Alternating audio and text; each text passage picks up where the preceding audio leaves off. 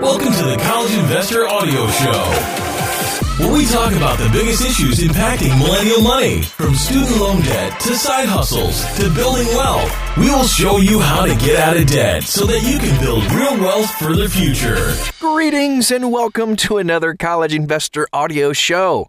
So excited to have you aboard today. Thank you for joining us. Now today we're doing a review. I love these. This gives you a chance to really understand what some new products are out there and what they're offering. Today we're talking about VO Bank. This is the first time you're hearing about VO Bank. It's actually just a division of MidFirst Bank. Basically, it's the online version of MidFirst Bank. If you've never heard of MidFirst Bank, they are one of the largest private financial institutions in the U.S., with over $20 billion in assets and over 600,000 customers in Oklahoma, Arizona, California, Colorado, and Texas. VO Bank was formed in 2018 and allows MidFirst Bank to service a national customer base, which is good because they're an online-only bank. They don't have any branches or ATMs, but they do offer a very high-interest savings account and CDs with few fees. VO Bank's current savings rate at the time of this recording was a lot higher than traditional brick-and-mortar banks. Their rates are very competitive with other high-yield savings accounts too, and rates are regularly monitored to ensure they remain competitive, and they have been.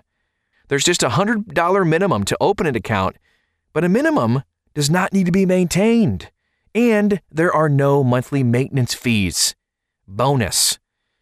Now, because VO Bank has no ATMs, cash cannot actually be deposited into a savings account.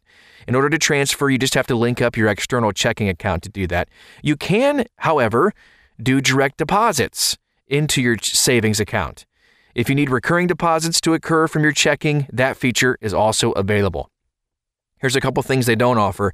They actually don't offer 24/7 customer service. It's not available, and no chat options either.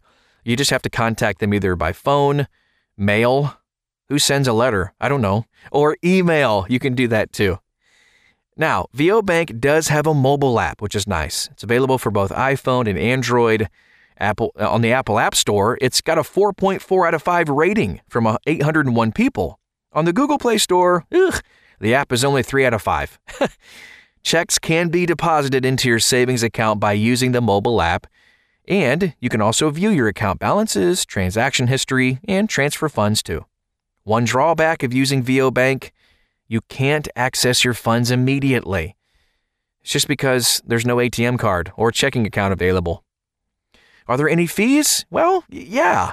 If your account is dormant for a year, you will incur a fee. Savings accounts are limited to 6 transactions per month, which includes, but is not limited to, the following: writing checks, debit card purchases, pre-authorized payments to any third party, and this includes ACH withdrawals and bill payments too. Keep that in mind. Online wires, fund transfers, those types of things. Overdraft Protect transfers too count as a transaction. Online or mobile payments, and then phone transfers. Every transaction above the 6 will incur a $10 fee. Continued transactions over 6 may result in your account being closed. There is a $5 a month fee for paper statements.